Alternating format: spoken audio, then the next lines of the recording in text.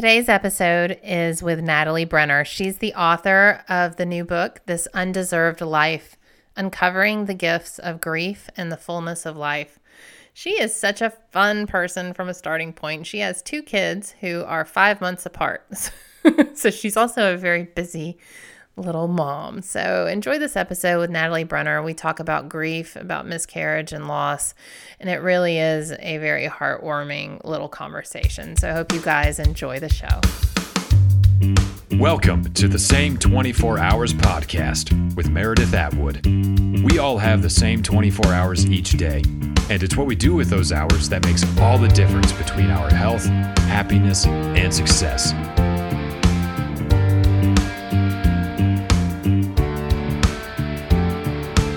Hi, everybody. Welcome to another episode of the Same 24 Hours podcast. I'm your host, Meredith Atwood.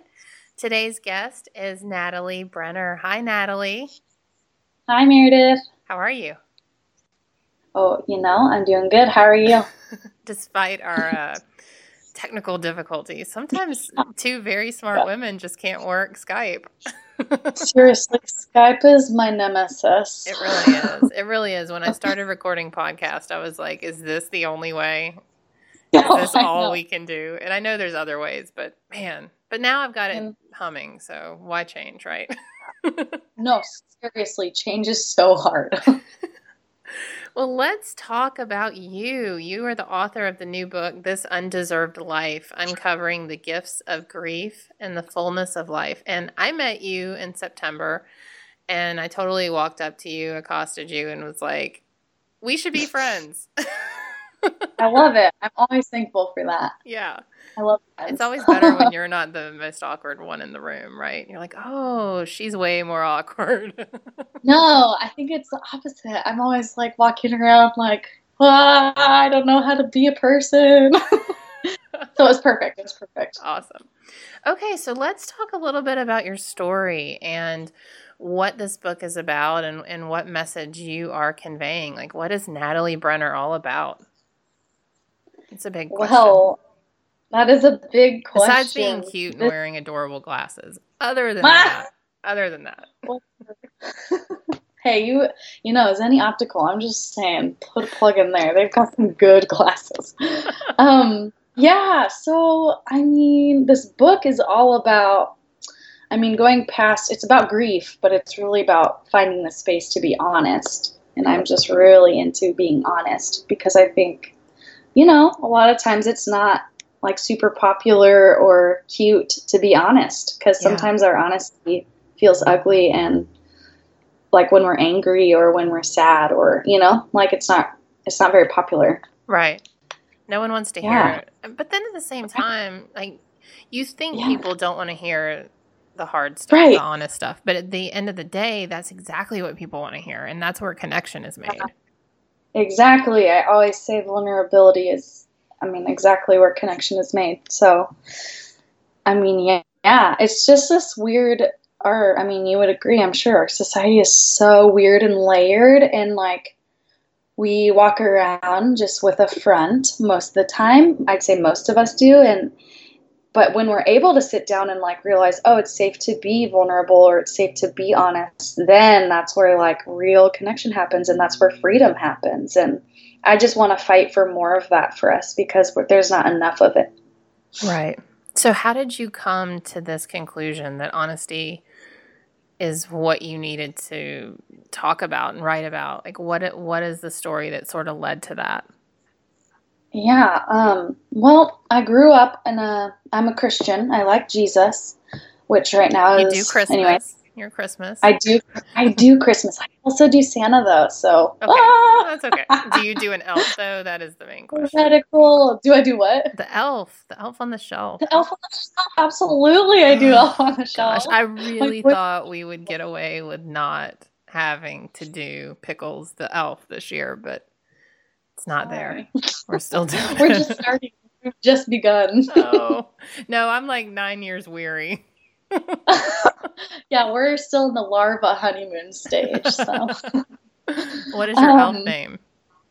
Well, okay, awkward. We haven't named our elf yet. We need boys who can talk. That's right. You have to let them name it. That's how we got Pickles.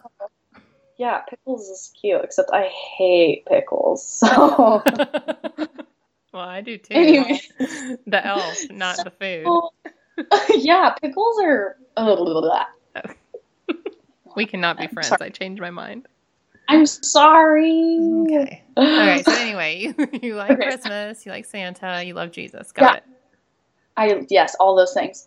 And so I just kind of grew up kind of with this mindset and this mentality that if you're wrecked by something, if you're sad, like if you're not responding to your tragedy in your life, like something big tragic happens, if you're not responding like publicly and constantly with like, I'm fine, God's in control, and like put a smile on your face, then like that means you don't have faith, or your faith is not big enough, or you don't trust God all the way.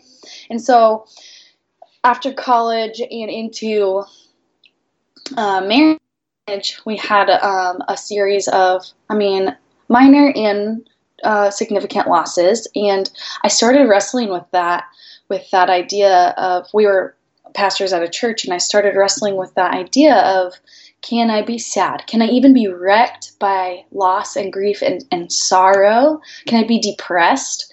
And can I still trust Jesus? Like, is there room to coexist with sorrow and trusting Jesus? Right. And so that kind of took me on that journey, and through different losses, which I talk about in the book, and I just kind of take the reader on the journey with me.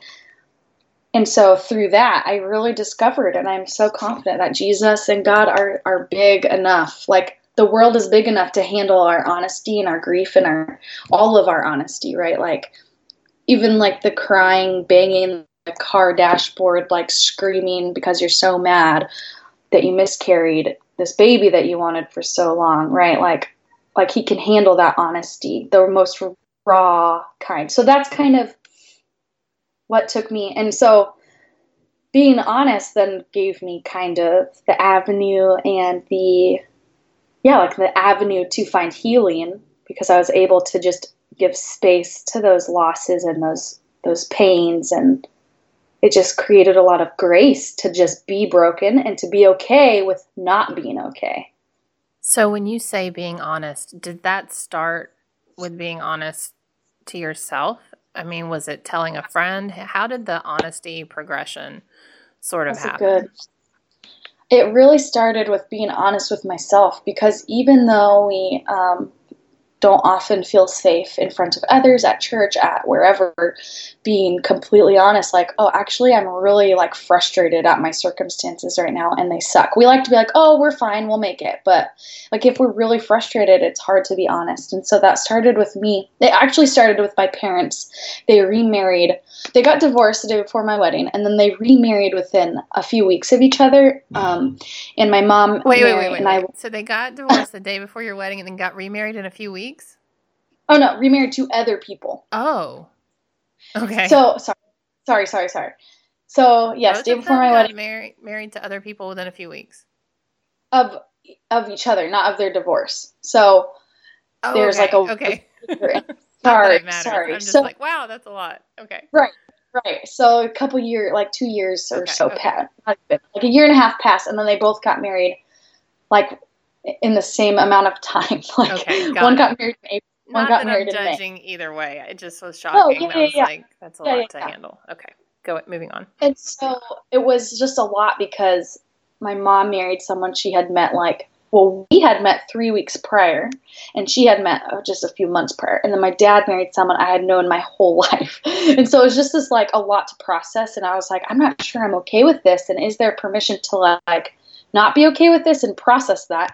Or do I have to suck it up and just be happy for them? Because that was kind of our co-pastor's pressure on me, was you need to just celebrate and be happy for them. They found someone. And so that really started that journey of, can I even be honest with myself, and like in my journal and before God, and say, I'm not okay with this. Like, this is a lot to process. And like, I don't know these people. Well, I know one person too well, and I know the other person. And they're supposed to be my children's grandparents. Like, so that was the beginning of unlocking, being honest before myself. And then it's scary, to find someone safe enough to be honest with them. There is a lot of pressure to be strong, which I think being strong is being vulnerable, but it's oftentimes looked at the opposite. And so, yeah, definitely starts with being able to be honest with yourself in the quiet and like sit in the stillness and like process things, Right. And you mentioned journaling. That's a big theme. A lot Yeah, of people need to get it out of their head and onto paper. yeah, it's huge. Even if you're not a writer, I think it's so helpful to process, even if it's not handwrite journaling, even just typing into a Word document, just like word vomiting, Mm-hmm. Yeah. I realized for so long, like that was why I started blogging back 100 years ago. It seems like now it's like 10, 12 years, 13. But yeah, I used to just use it as a journal that people had to endure to read.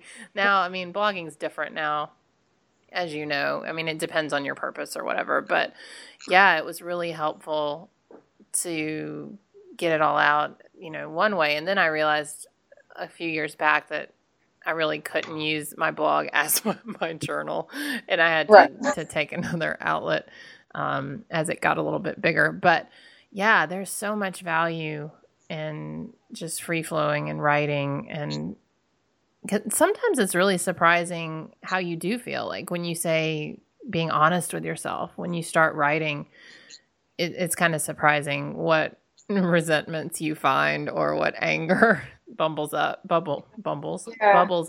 in a good way. It allows you to kind of recognize, hey, maybe I'm acting out or doing this, that, and the other because I feel this way. Yeah, exactly. Yeah. So let's talk a little bit about the grief process. And you mentioned miscarriage, and that is something that I have not personally endured, but I have so many friends who have. And one of the things that I've noticed lately is how women are starting to speak out and, saying, I've been through this, and it's really quite a community. Can you speak to that a little bit? Yeah. So I was always told growing up, like since the age of 12, that I would have a hard time conceiving, and then if I did conceive, there's a really high chance of miscarriage. And so I always knew that it was possible. My mom had a miscarriage, but we didn't talk about it much. She mentioned it here and there, but it wasn't like we talked about it, Mm-hmm. I knew it was hard on her, but I didn't know what that meant. And so I knew miscarriage existed, and I knew it was possible, but never could I have prepared myself for how much it would actually wreck and undo me. Especially, it was an early miscarriage, and we love to gauge loss and trauma and tragedy, and people always ask how far along you are when you've miscarried, and it's their way of gauging, like, oh, like not that far, so it must not have been that bad, Right. And so that was something, another piece that I was like, oh, like, we actually can't quantify and compare losses. We can't gauge loss. And so after we'd been trying for, I don't remember, like 2 years, I think, and using some Clomid, which is a fertility enhancement drug. And when I got pregnant, was very excited. We had already started the adoption process, but we stopped it after I miscarried just to grieve a little bit. But a lot. Anyway, so once I miscarried, there was not a lot of people around me in my real life physical community who had miscarried. There were a couple of women who had since had like 4 children, living children, and so they were definitely supportive and they rallied around me. But I felt like I needed someone who knew that, like right now, like the depths of grief. And so I then found people online who were walking through miscarriage at the same time or just recently. And man, there's definitely this like weird stigma, especially it gets very tricky and sticky when we don't, like society at large, I would say, doesn't often see babies in the womb until a certain point as humans. And so that is also sticky and makes it invalid when you have an early miscarriage of what wasn't even a human. And so that's like a layer that I had to process that a lot of people don't even view this baby that was made as a human. And so it was nice to find people who had walked through it. And yeah, I mean, really, like, I believe that community is so like so important when we're grieving and when we need people who understand and like Right. really understand. And not to like open up wounds or anything, but I like Oh, that this podcast is a way to kind of educate people. And yeah. I Yeah. had an episode with some moms with kids with Down syndrome, and it was such an Yeah. informative episode for me because I had all these ideas and things in Right. my head, and just talking to them, I learned so much. So from Yeah. someone who's experienced a miscarriage, and what are some of the things that you heard or that were said to you that like you just want to say, do not say this to someone who has been through this? Like, give us a short bullet list that if someone's listening and they are inclined to say something stupid to someone, we can say like, don't do that. Yeah. I mean, oh my gosh. And I know you've heard a ton of them, but let's hear some of them so we can like educate people. Yeah. So, I mean, honestly, really think through. I mean, before I'll tell you some ones that I heard a lot and that hurt the most. But like before you say something to someone in the face of loss and in the face of miscarriage, like process through. Am I saying this to like make myself feel like I'm helping them get to where they need to be emotionally? Or am I saying this to validate their loss? Because the biggest piece of people's comments is that it's totally invalidating. It totally rips away your permission to grieve and be sad about something. Because they're like, so the things are, well, at least you got pregnant. Or at least you're able to get pregnant. Like, no, that's not. That just completely ripped away my permission to grieve that I lost that baby, because you're saying just focus on the part that at least you got pregnant.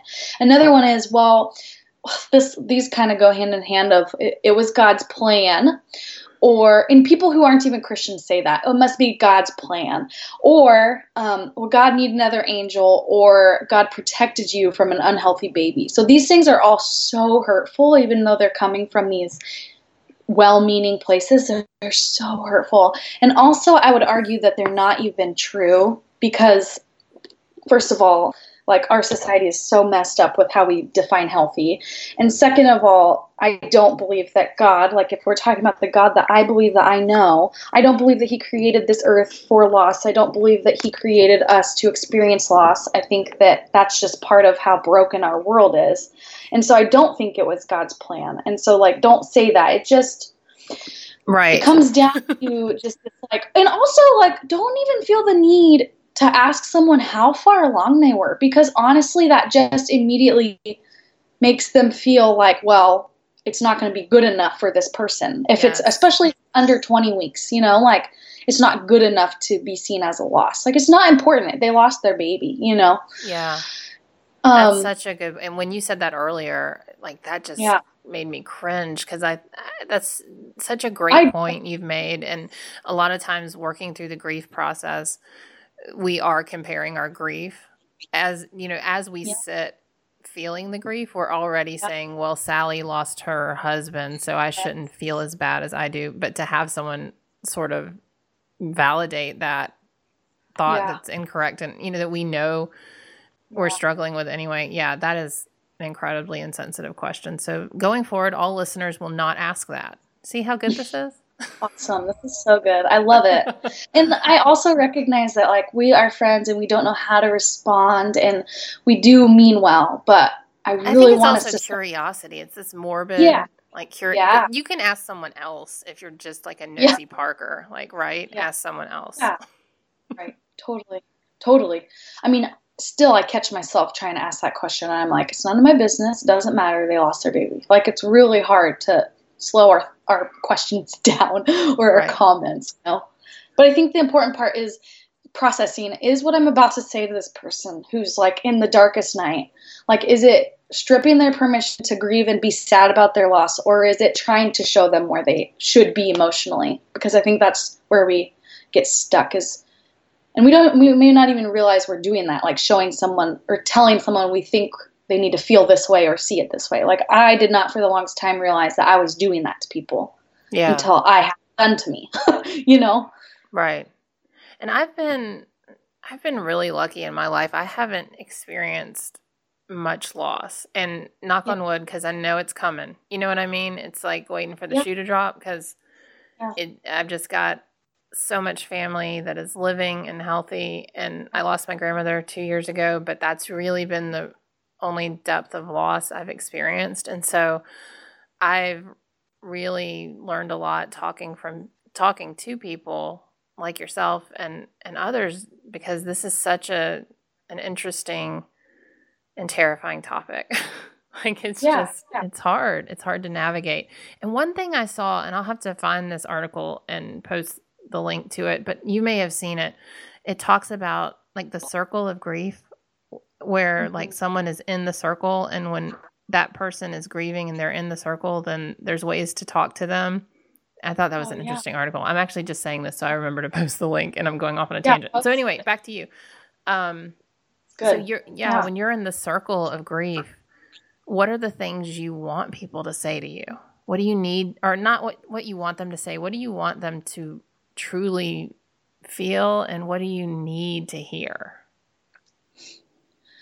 I think, at least for me and people I've talked to, it's even as trivial sounding as this is, it's just saying, and very sincerely, like, you mean this. Like, I think it starts with empathy. It starts with really slowing down, because we're in such a fast-paced life.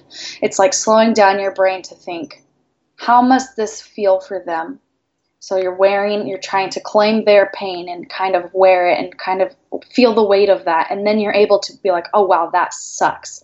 Yeah. And then sincerely say, like, I am so sorry for your loss.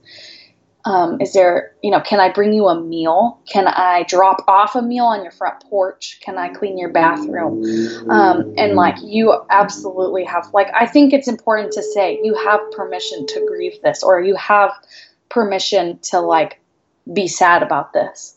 I think literally saying you have permission is so monumental, and it's awkward sometimes. And maybe we feel like, it makes it more awkward, but it's so important. And it doesn't make it more awkward for the person who's stuck in that loss, wondering if they can. So yeah, I think validating that space and just giving them grace to be broken over something. Yeah. When you and I met, I always think like I carry one of the awards for children close in age, because mine are 14 months apart. And I think when I met you, you were like, yeah, I have 2 kids and they're 10 months apart. Aren't they 10 months apart? 5 months apart. Oh, 5 months apart. That's right. 5 months apart. And I was like, oh, what? Wait, huh? Yes, this is so true. You win. Let's talk about that. I love it. Yes. Oh my gosh. I love it too. They're so fun. They're both under 2 currently. But yeah, so we've always, since before we were married, we talked about adoption and how important that was to us. And so we had hoped to be able to carry to term a biological child, and whatnot, but we weren't sure. And so we just knew adoption would be part of our story. And, so we adopted while I was pregnant. So I got pregnant. So in 2015, we kind of started the adoption process. I got pregnant. We miscarried. We continued the adoption process. And then, it was like September. So like for adoption, you have to be home study licensed. So like the state comes in and does this big thing, and it's a big deal. So we were home study approved in September. And then 3 days later, or actually it was before we were approved. But anyways, I was pregnant. We were home study approved. We got fired from a church. We moved. And then I was 20 weeks pregnant. So then in January, we got a call about a little baby boy needing a home. And so we flew and met him. And so we adopted our firstborn son when I was 20 weeks pregnant with our secondborn son. Wow. So yeah, so that was it was like, wild, and I honestly loved it. So it was like my favorite time of life. So, well, talking about like insensitive comments, you've had a lot regarding your 2 children. Like you're like the petri dish for like brewing interesting and insensitive comments. No offense, Natalie. How is that one? It's true. It's true. It's true. I remember reading some of your stuff on Facebook about people's comments like at the grocery store about your two children. Mm-hmm. Yeah, all the time. Anytime I go somewhere new, I mean, sometimes, because we go, the same places a lot. So once people know you, they don't ask these questions. But when we go places new, it's like, oh, especially when they're really young, because they're different sizes. I mean, still, I don't know if it's more confused. I don't know. I never know. So why are people commenting? Let's talk about your babies. Yeah, so one of them is black and one of them is white. And I am white and my husband is white. So I have literally been asked when my black son is biracial. So I've literally been asked by people when my husband's not with me, is your husband black? Like they're trying to figure out if we have biracial twins. Have you ever seen those twins that are biological twins who are like one's white, one's brown? Right. So they're like trying to figure it. So anyways, and then people always ask, are they twins? Are they brothers? Are they cousins? Are they friends? Are you the babysitter? One woman tried to tell me that she said, it worked. And I said, what worked? And she said, adoption worked for you. And I was like, yes. And then she's like, you got pregnant. And I was like, whoa, no, that's not the goal of adoption, is not to get pregnant. Oh, and she's like, well, I was like, no, it's not. My biological son is not some reward for adopting. And she was like, well, but that was your goal. And I was like, no, it was just like, these people? I don't know. We were in Costco. Costco's a breeding ground for these. It's like the Atlanta's version of Walmart. Like, just go to Walmart and you'll talk to weird people. It's so and half the time I'm so shocked that I'm just like, what is your thought process and where do you get off? Right. But anyway, why do they feel the need to? That's what I don't understand about humans, is the need to insert ourselves into other people's business. I know, and I know we do look unique, but I mean, come on. My children are going to be able to understand what you're saying in just a few years, and it's not okay with me. Yeah. So I've had people in the checker at the grocery line was like, so was his real mom a drug addict? And I'm just like, this isn't even a conversation to be having. I just said that is none of your business. Anyways. Also, we're both real moms, just so you know, just to clear the air. We're both real. I'm not pretending. Neither is she. So here we are. Okay. And they're so cute. Let's talk about how cute they are. So I had 2 kids under 2 at one point, but they were not 2 kids under 2 at 5 months apart. What in the world is that like? It is like twins, though.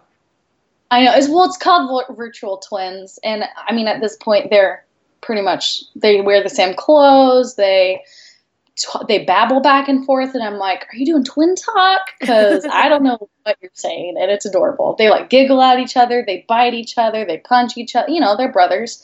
But yeah, they don't like to share, so they're definitely twins in their development right now. I mean, one is a little bit not as caught up or whatever, but yeah, they're fun. They're also bedtime is rough. They're not sleeping through the night yet. Oh man. And they don't wake each other up, they don't, people always ask that if they wake, because they share a room, they sleep side by side, and they don't wake each other up, but they do both wake up through the night. So there's that tired piece. It is tough because you're living in dreamland right now. It doesn't feel real. Yes. Exactly. So I don't know how I wrote this book. I wrote it when I started writing it when I had 2 under 1 and was definitely not sleeping. And so, let me tell you though, that's when I wrote mine. I wrote my book when my kids were, I want to say 2 and 3. And here I sit 6 years later and can't get my act together, even though I have all of this perceived time in the world. There's something about, I really think women, if you want to write a book, you should do it when you're in the dead phase of, because you're I don't remember doing it. Yes. I don't remember doing it, but I have proof that I did. Yes, exactly. Yeah. So let's talk about the book a little bit. It actually just launched, September? It was when we were together at that conference. And how is it having a book? Did you I know when my book first came to my doorstep and I held it in my hand, I was like, this is really a moment. Did you feel that way? Yes, I did. This is absolutely a moment to remember and document. But I won't remember it because I have 2 children under 2. Exactly. So that's why we're taking pictures. Right. Instagram it. Yeah.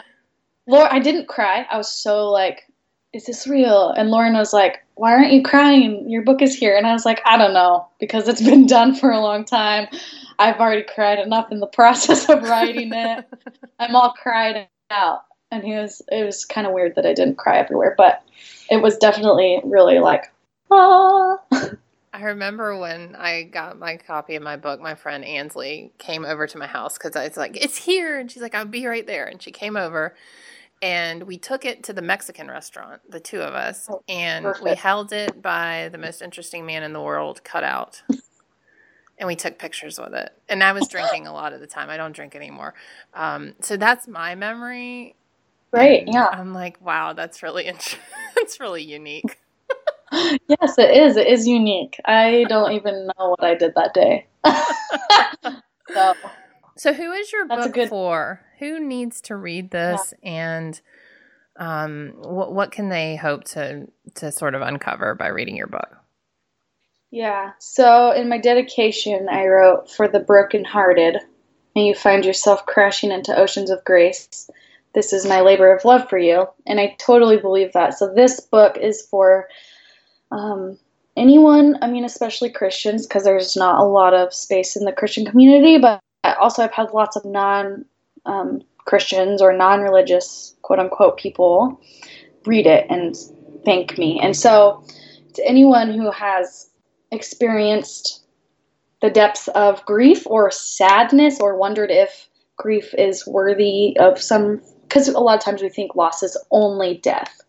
But in this story, we dive into loss in all sorts of areas of life, the loss of fertility, the loss of a baby, the loss of, a church community after some trauma, and the loss of what comes along with transracially adopting and birth trauma and all these different things, right? Like it's just touching on losses infused in our life, and it's giving people permission and grace to acknowledge that, and permission to be not okay, to not be okay.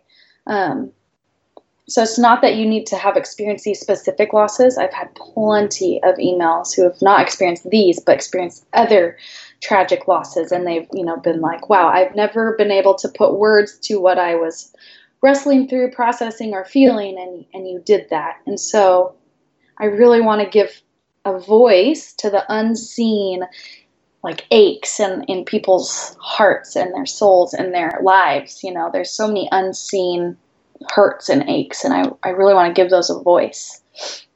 I love it. So one more question for you. This podcast is called The Same 24 Hours, and it was born out of the idea that we have the same 24 hours in our day. Everyone has 24 hours.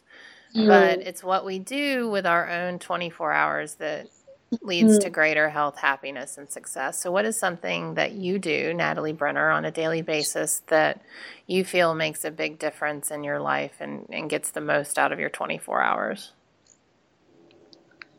I don't know that this is like a thing that I do, but I really try to get in my mind, that mindset of really grounding myself in the present moment, and I try to keep that at the forefront of my head. It's very hard for me. It's very hard. It's very hard with young kids. Yeah, and just with trolls on the internet and people who are hurt, lashing out at you. Yeah. And people who need you, who are emailing you and asking questions of you and pouring their heart out to you, right? So it's really easy for me to be distracted on my computer or in my brain of all the things I need to do and all the things I'm behind on and all the people I need to email and all the battles I need to fight and all these things, right? And so the thing that helps me really slow down is being grateful for this moment and the time I have with my boys, because I know they're growing so fast. So I really think it's in the forefront. Just trying so hard to be present in the moment. It's so hard, but I really do. That's something that I try to do every day. That's such a great thing. I struggle with that too. I'm always stuck in the future. I'm not someone who dwells in the past, but I'm stuck in the future, and that it is bad. It's like when I get to X, I am working towards X, which is good. I mean, it's good to have goals and stuff, but I'm so future oriented. So yeah, I try and do that as well. I suck at it. I suck at it bad, but so hard. Work in progress.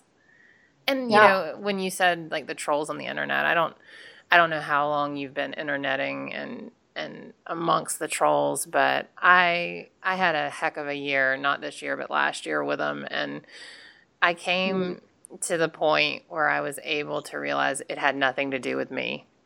Yes, and I'm trying real hard. It's hard, and it's I think you have to go through the maybe I have experienced grief. It is like a grieving process. I think I had to go through that because a lot of it, because a lot of it, they're saying the things that are your deepest, darkest fears about yourself. Yep. And that's where I really struggled. You know, people would say, "Oh, she's fat, she's slow, she's boring, she's absorbed," and I'm like, "Oh, well, those are all the things that I hate and fear about myself. That's great, they're true." But you know, I think getting to the point where you realize that these people are just lashing out because they have nothing better to do, they're unhappy with themselves, and they also want to see you fail. And I think realizing that has nothing to do with you, that you have a bigger purpose in life. I mean, this book that you've put out, like, who knows 10 years from now how many people you will have helped. And I try and always focus on the good emails you're getting, you know, because you're getting those great ones, and put those in a folder somewhere and save them for the time. Like every time a troll says something, go read your emails, you know? Yeah. Seriously. It's hard. I'm going through a rough patch right now with trolls. It will get better. It will get better. The hard but it'll get worse first. Because you're doing so well. And the better you do, the worse it'll be. So you can Jesus. just keep praying. I know, seriously. Well, Natalie, thank you so much for taking the time, and I will post up the link to your book and your blog and all the things you've got going on. Thank you. Yeah, well, take care, and we'll look forward to seeing what comes next for you. Thank you so much, Meredith.